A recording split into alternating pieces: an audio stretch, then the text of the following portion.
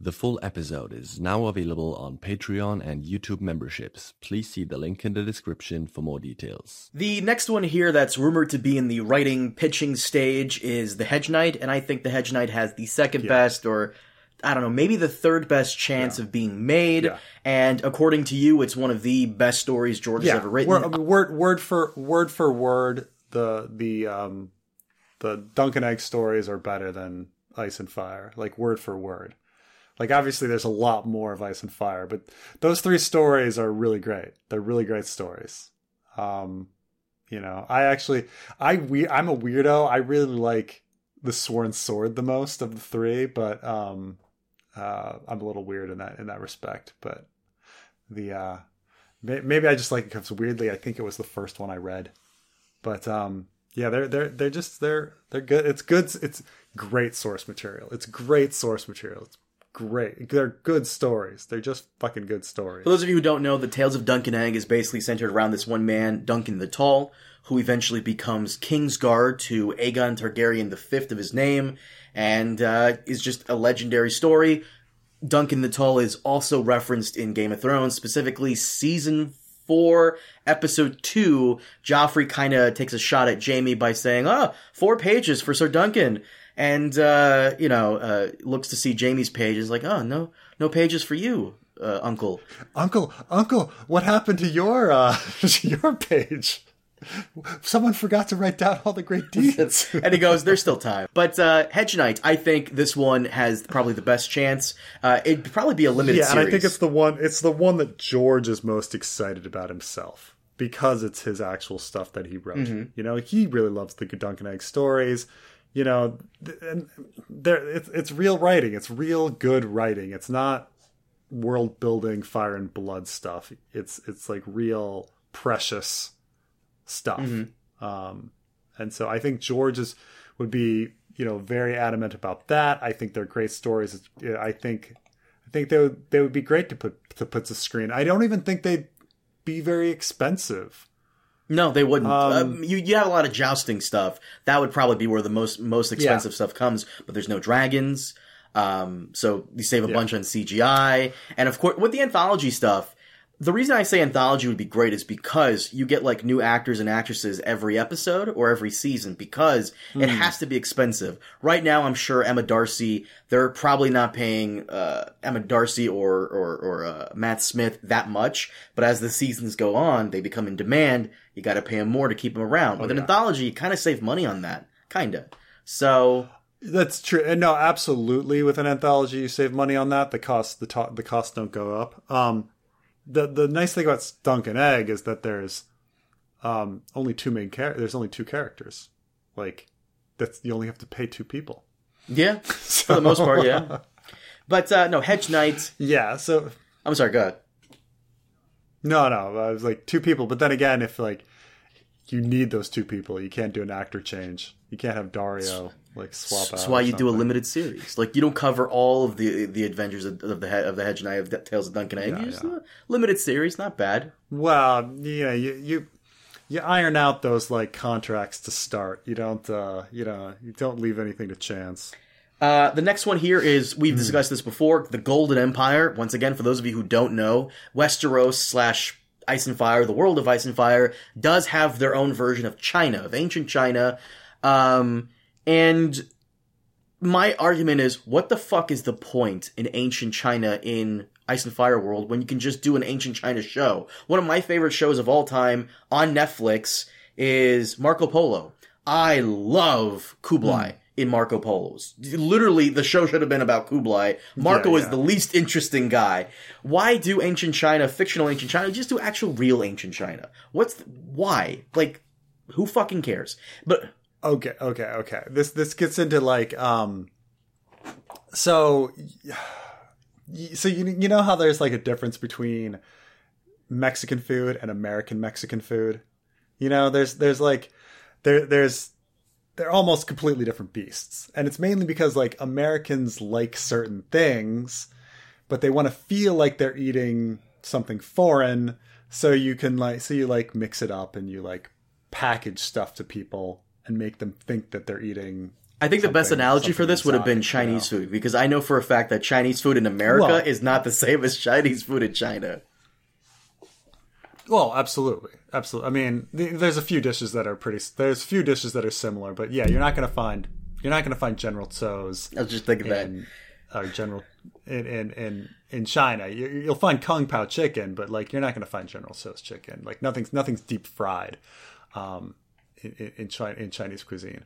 They don't have deep fryers. But whatever the case, you've got California rolls. California rolls, like we think of sushi, we think of California rolls in America almost first, and with avocados and salmon. Salmon is not actually even a traditional Japanese like fish to eat for sushi.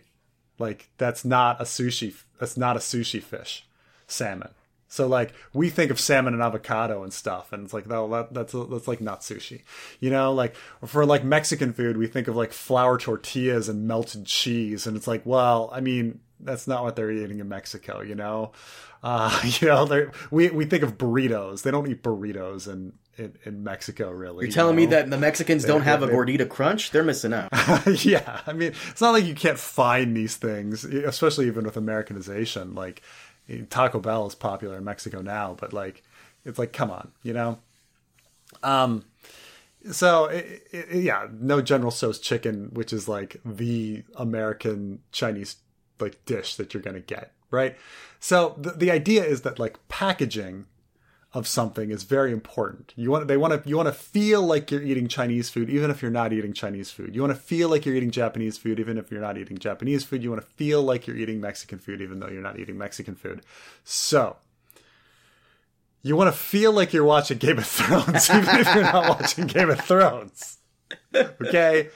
They're like, we want to serve you something about China, but you know, you want to feel like they're watching Game of Thrones, so we're just going to package it as Game of Thrones and call it Game of Thrones.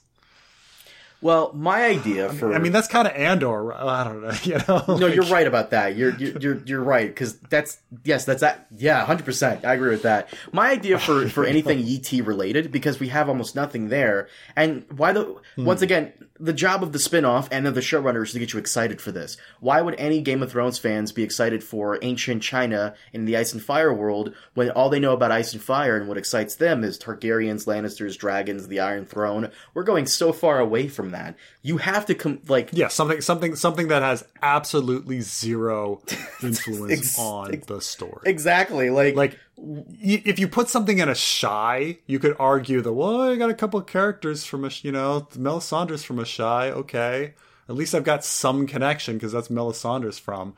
There's not a single character from ET. There's no.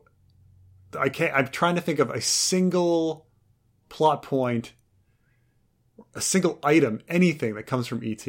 Like what? Like I can think of a couple things from Lung, but that's like, but like ET, nothing. So, right. And this comes back to my point.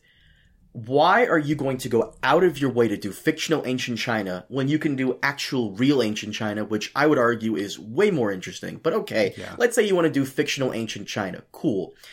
Why hire someone to write all this extravagant things for the Ice and Fire world when you can just make your own fictional ancient China show that has nothing to do with Ice and Fire? Because if you're going to do an ancient fictional Chinese show in the Ice and Fire world, you're going to have to play within those rules. Does winter also come in this play in ET?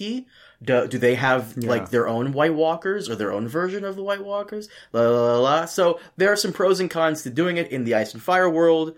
But at this point, just make your own like fictional fantasy show that has nothing to do with Ice and Fire, and just have carte blanche to do whatever. Because once again, if the tagline of the show is like ancient China, but in the Game of Thrones world, what's going to keep people hooked in if there isn't anything familiar to Game of Thrones in there that they already like Targaryens, dragons, Iron Throne, so on and so forth.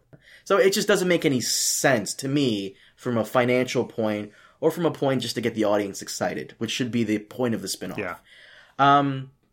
The next one I wanted to talk about is Snow, which we've already discussed before. Kit Harington said nothing about it. HBO didn't hint at anything in regards to the whole thing at Game of Thrones Con, so we don't know where this stands, but I think this has the best chance of getting adapted because people love Jon Snow.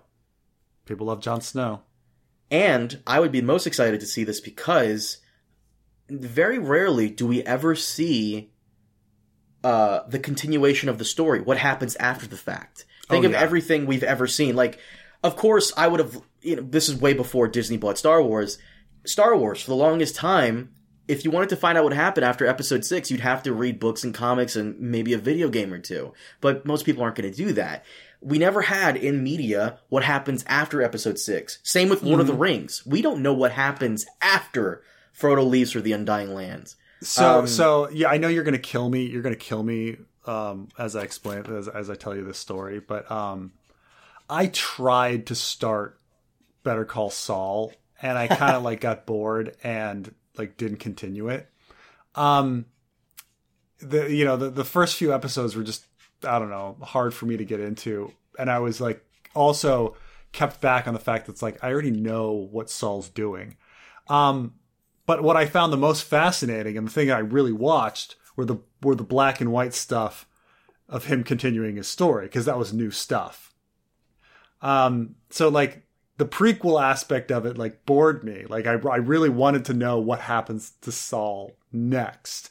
Which you do. I understand that like in the last season they do. You do follow what happens to Saul at the end, but Snow is like that. Like we're getting these prequel series, but we all know where it's all going to end up. But with Jon Snow, we don't. That there's something very alluring about that.